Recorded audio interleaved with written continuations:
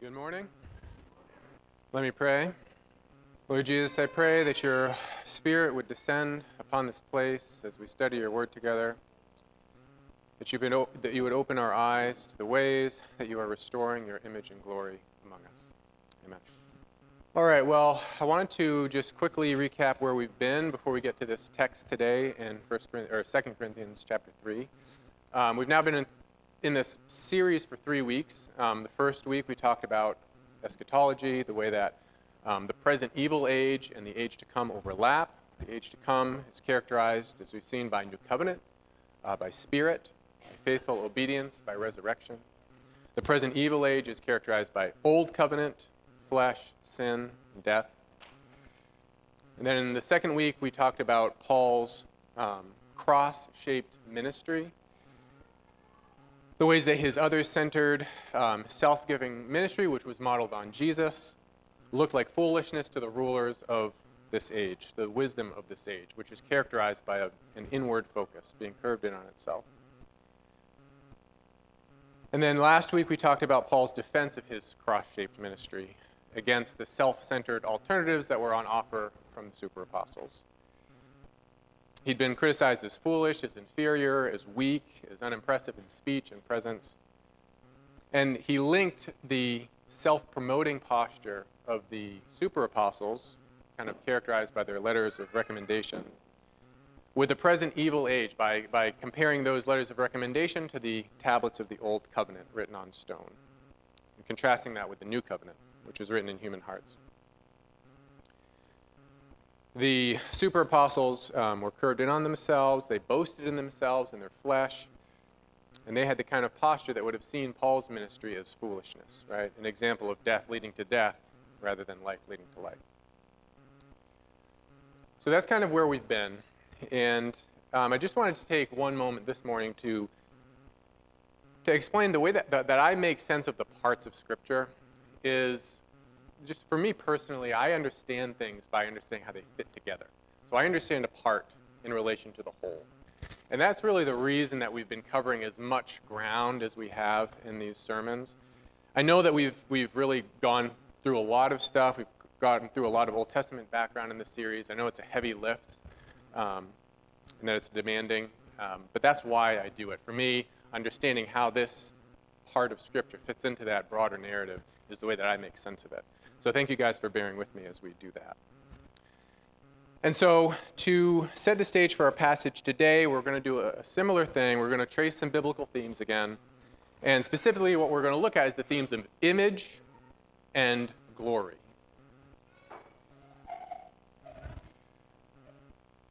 So for starters, what I wanted to do is revisit something we talked about last week. We talked about the vision for creation that is laid out in Genesis. Humanity is God's image bearers there, and we talked about these four ordered relationships: our relationship with God, our relationship with one another, our relationship with creation, and our relationship with the self, when those things are ordered as well. And as far as the theme of the image of God is concerned, here's what it says in Genesis 1, starting at verse 26. God said, "Let us make humanity in our image, according to our likeness, so that they may rule over the fish of the sea and the birds in the sky, over the livestock and all the wild animals, and over all the creatures that move along the ground."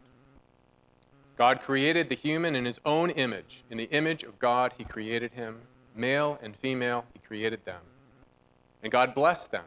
And God said to them, "Be fruitful and increase in number. Fill the earth and subdue it. Rule over the fish in the sea and the birds in the sky and over every living creature that moves along the ground."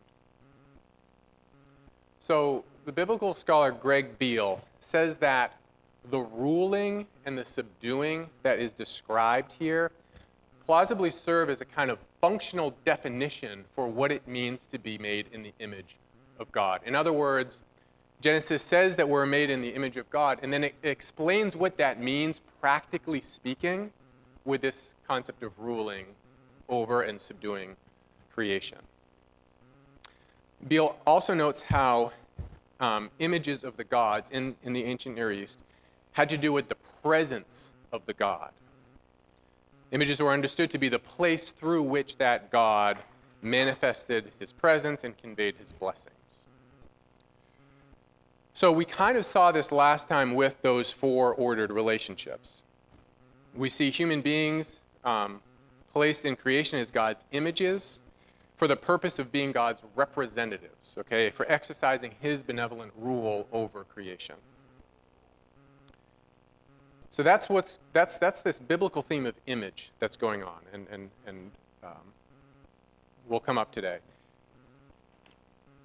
Glory is actually a pretty related concept in some ways.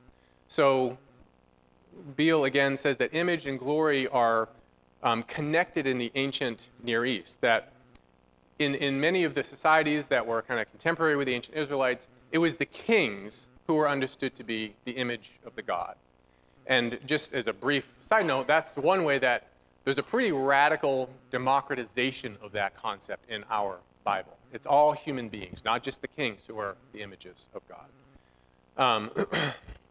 But that said, it was the kings who were understood sort of more broadly to be the images of the god, and that gives Adam and Eve a kind of kingly function in that story. So in any case, this meant that the king reflected the god's glory, Beale says. And so Adam and Eve, as God's image bearers, were to reflect God's glory through the whole earth. Now, if we look at and compare Psalm 8 to Genesis 1, we can see the connection there, okay?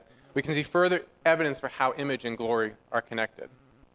Starting in verse 4, Psalm 8 says, "What is a person that you are mindful of him, a son of man that you care for him?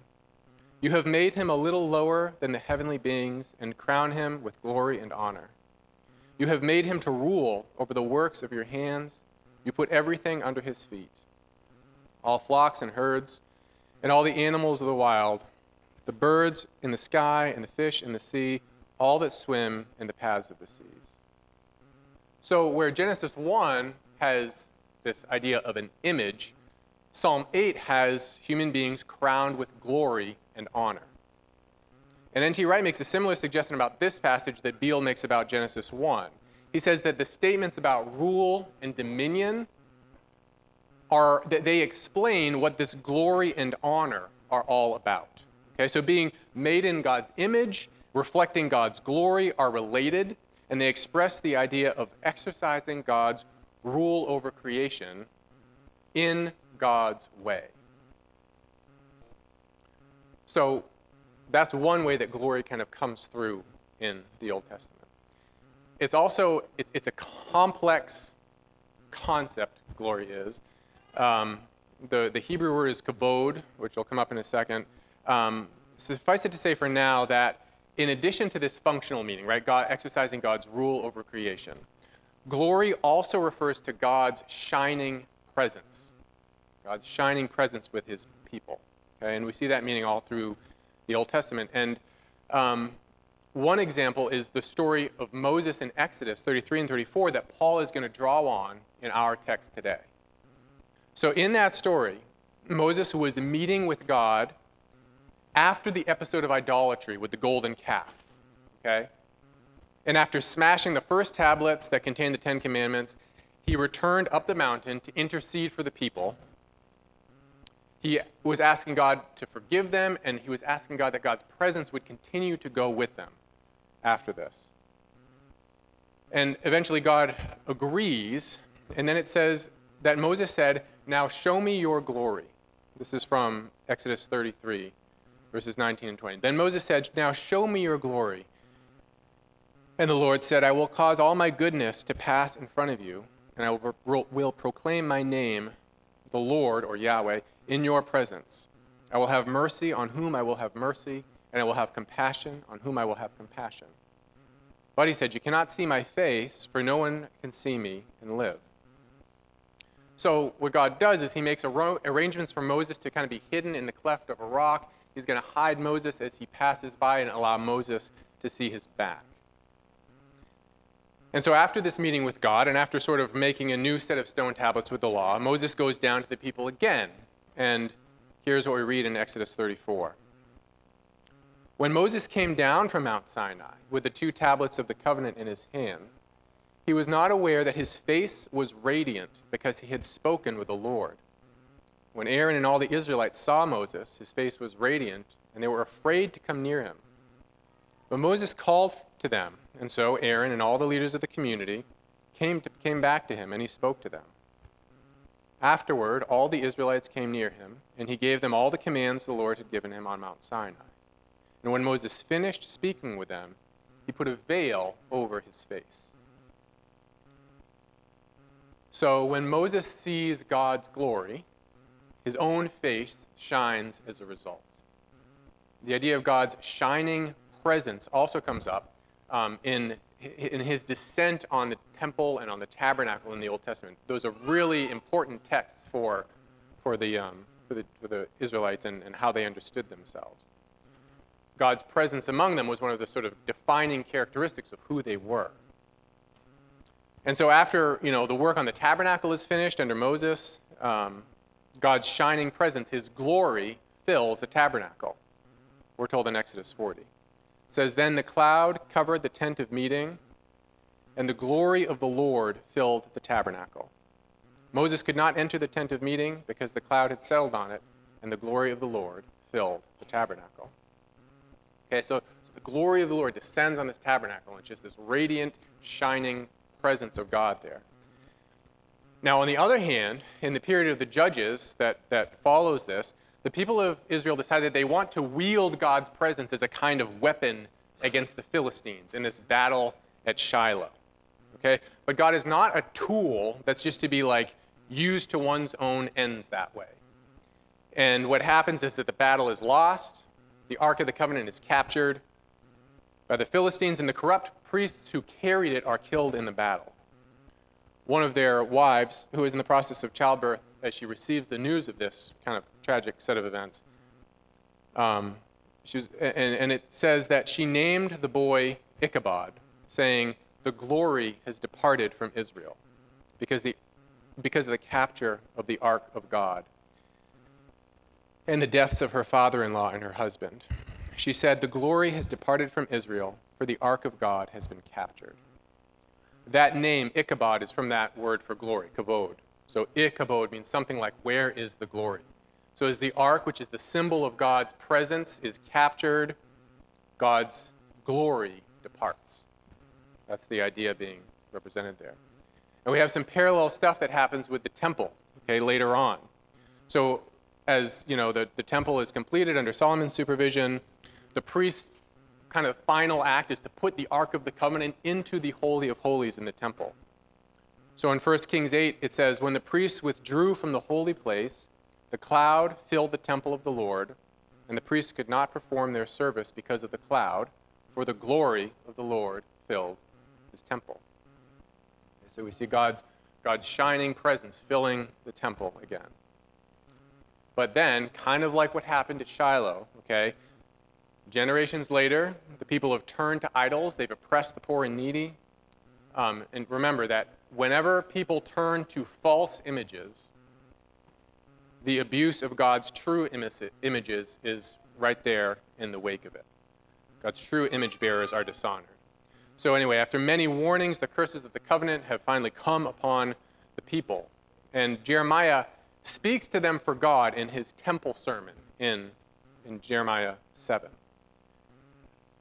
So there we read Jeremiah telling them on God's behalf, if you really change your ways and your actions and deal with each other justly, if you do not oppress the foreigner and the fatherless or the widow, and do not shed innocent blood in this place, and if you do not follow other gods to your own harm, then I will let you live in this place, in the land I gave your ancestors forever and ever. So note the relationships reflected there in God's desire for his people, right? There's a rightly ordered relationship with God in that they're not worshiping idols, with each other in that they're not committing injustice. And that results in them being present in the land, so an ordered relationship with the creation, specifically the land that God had promised them. But what the people actually do is they murder, they commit adultery and perjury, They burn incense to Baal and they follow their gods. And despite doing all these things, they think that because the temple is in their land, that they're safe from attack, from destruction. But Jeremiah tells them otherwise. So he continues, "Go now to the place in Shiloh, where I first made a dwelling for my name, and see what I did to it because of the wickedness of my people Israel." So this is a reference to the story that we just read, right? "While you were doing all these things, declares the Lord, I spoke to you again and again, but you did not listen. I called to you, but you did not answer. Therefore, what I did to Shiloh, I will now do to the house that bears my name, the temple you trust in, the place I gave you and your ancestors. I will thrust you from my presence, just as I did all your fellow Israelites, the people of Ephraim." And that's precisely what happens. God's glory, the temple is destroyed, God's glory departs. Again, and it has to do with the people's idolatry and injustice. So, we've looked at the interwoven themes of image and glory now. Glory has a wide range of meaning, but it includes this idea of God's shining presence among his people. And when Moses encounters it, it has the effect of causing him to shine as well.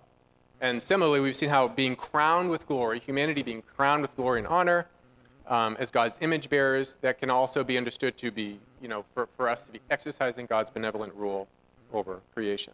So it makes sense that these things go together, because if we are to represent God's presence here in creation, okay, it makes sense that the shining nature of God's true presence would go along with that.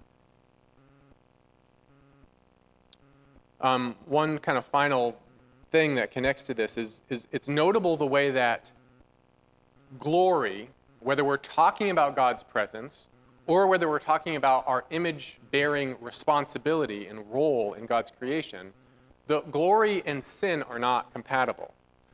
Glory is present when the love of God and neighbor are rightly ordered. But when we become curved in on ourselves, as we've been talking about, right, through idolatry, through injustice, glory departs. And that's an important theme in the book of Romans. In Romans 1, it talks about, it says, although they knew God, they neither glorified him as God nor gave thanks to him, but their thinking became futile and their foolish hearts were darkened. Although they claimed to be wise, they became fools. And it says they exchanged the glory of the immortal God for images made to look like a mortal human being and birds and animals and reptiles. So Greg Beale suggests that while Adam and Eve didn't lose the image of God altogether, it did become distorted in that the image lost what he calls its glorious aspect. And he adds that that view is also what's reflected in Romans 3:23, which reads, "For all have sinned and are lacking the glory of God." Okay, for that understanding of lacking, he provides support for that idea. But sin is the reason why we lack God's glory. And if that's what Paul does mean, as I assume it does, he wouldn't have been alone in that view. So because there's lots of other sort of contemporaneous Jewish literature that understands Adam and Eve to have lost God's glory in the fall after they sinned. So God's glory is God's shining presence with his people. To be made in the image of God is to represent God's presence, to exercise his benevolent rule over creation. But this has to be done in God's way. When we become curved in on ourselves, when we fracture those four relationships, when that rule becomes oppressive or abusive, God's glory departs. Okay, so that's the themes of image and glory as we find them in the Old Testament. And so now we can come to our passage in 2 Corinthians 3. Like I said, last week we saw how Paul defended his ministry by associating with spirit, with life, with new covenant of the age to come, as opposed to the flesh, death, and the old covenant of the present evil age. We saw that because of flesh and sin being curved in on ourselves, the letter kills. And we can now add to that concept this loss of glory that's associated with sin and death as well. Okay? But Paul says, the Spirit gives life. The Spirit restores that glory. So here's our passage for today. Paul continues on from his statement that the letter kills, but the Spirit gives life. He says, "Now the ministry that brought death, which was engraved in letters on stone, came with glory, so that the Israelites could not look steadily at the face of Moses, because its glory, transitory though it was, so that the Israelites could not look steadily at the face of Moses because of its glory, transitory though it was. Will not the ministry of the Spirit be even more glorious? If the ministry that brought condemnation was glorious, how much more glorious is the ministry that brings righteousness? For what was glorious has no glory now in comparison with the surpassing glory. And if what was transitory came with glory, how much greater is the glory of that which lasts?" So last week, Paul compared the kind of bad aspects of the Old Covenant with the New Covenant. And now he says that even the good aspects of the Old Covenant, even the law, which was a gift of God, even this thing, this ministry of Moses, when we compare that, which did come with glory, to the ministry of the Spirit, because the ministry of the Spirit is something that lasts, it almost follows that it's going to be more glorious, all right? That even when we compare the good aspects of the Old Covenant and the New Covenant, the Old Covenant, it's still lacking in comparison. Okay, Moses was in God's presence, and he kind of absorbed God's glory, in a way of speaking. But that glory didn't transform him permanently. It faded. That's kind of what Paul's point is here about the transitory nature of it. It ultimately faded away. So the ministry of the Old Covenant, as we saw last week, it brought condemnation because of flesh and sin, because we're curved in on ourselves, and nothing in the Old Covenant empowered us to keep it.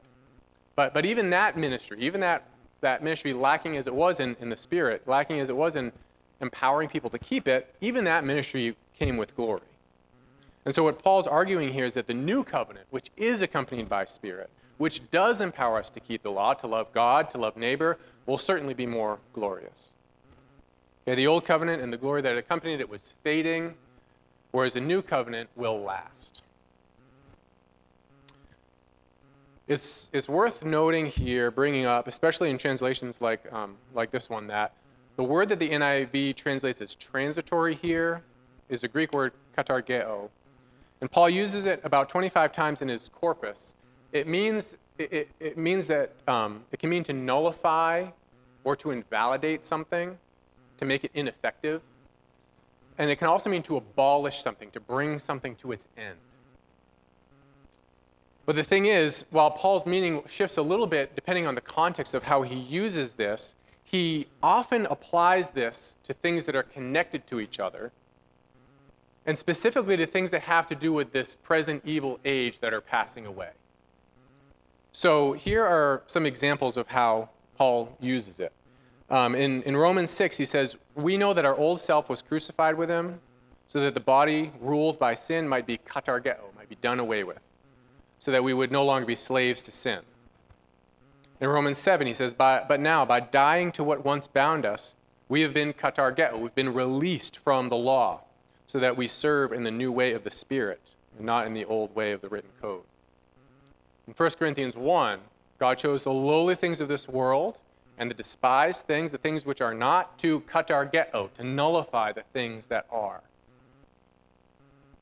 1 Corinthians 2, we do, however, speak a message of wisdom among the mature, but not the wisdom of this age or the rulers of this age, which are katargeo, coming to nothing.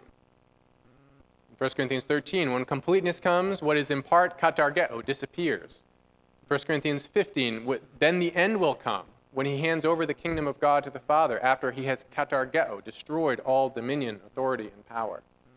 And finally, in 1 Corinthians 15, the last enemy to be katargeo is death. Okay, all of those things have to do with this present evil age. It's all different dimensions of it, things that are passing away as the age to come comes in its fullness. And so the ministry of the New Covenant, lasting and empowered by the Spirit as it is, will have more glory than the Old Covenant, which is katargeo, okay, which is passing away, along with all those other aspects of the present evil age. Okay, so Paul continues in our passage. He says, "Therefore, since we have such a hope, we are very bold. We are not like Moses, who had put a veil over his face to prevent the Israelites from seeing the end of what was katargeo, what was passing away. But their minds were made dull, for to this day the same veil remains when the old covenant is read. It has not been removed because only in Christ is it katargeo, is it taken away. Even to this day, when Moses is read, a veil covers their hearts. But whenever anyone turns to the Lord, the veil is taken away."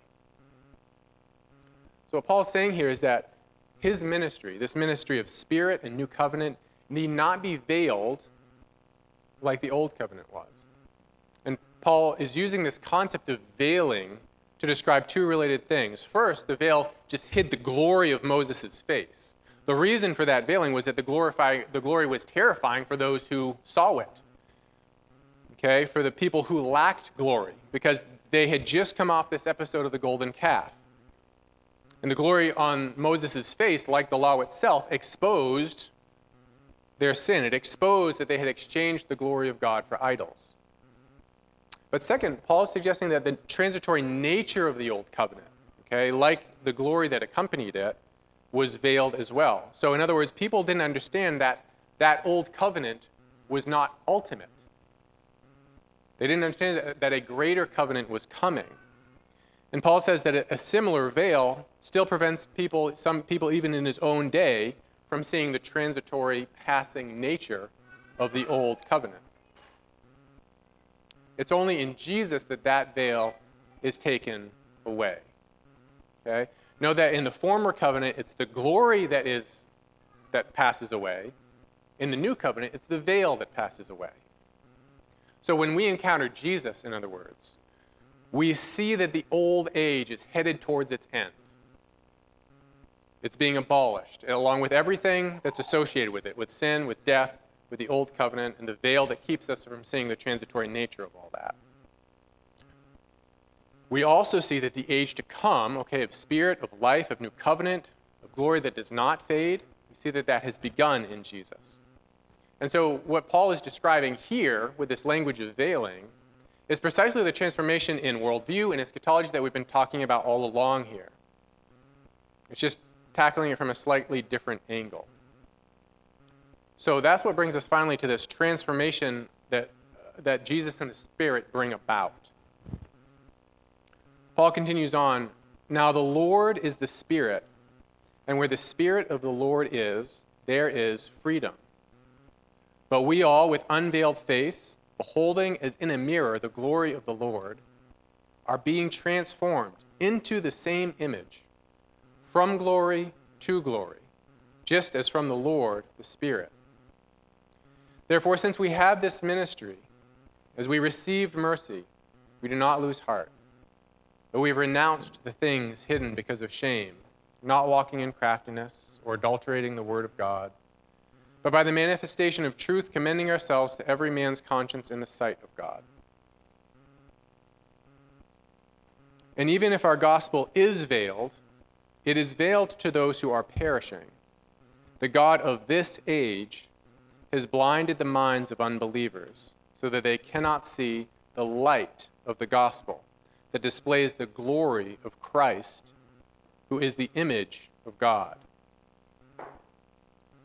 For what we preach is not ourselves, but Jesus Christ as Lord, and ourselves as your servants for Jesus' sake. For God, who said, 'Let light shine out of darkness,' made his light shine in our hearts to give us the light of the knowledge of God's glory, which is displayed in the face of Christ." Now, there's some interesting and unusual flux in the ways that Paul refers to the Father, the Son, and the Holy Spirit here. We can't get into that, but it's very Trinitarian. And the point of all of it is that in Christ and the Spirit, God has set about restoring his image and glory in creation. And that's the ministry that Paul participates in. So as we behold the Spirit, who is the Spirit of the Lord, whose glory is seen displayed in the face of Christ, we're transformed. Jesus came as the true human, as the true image of God.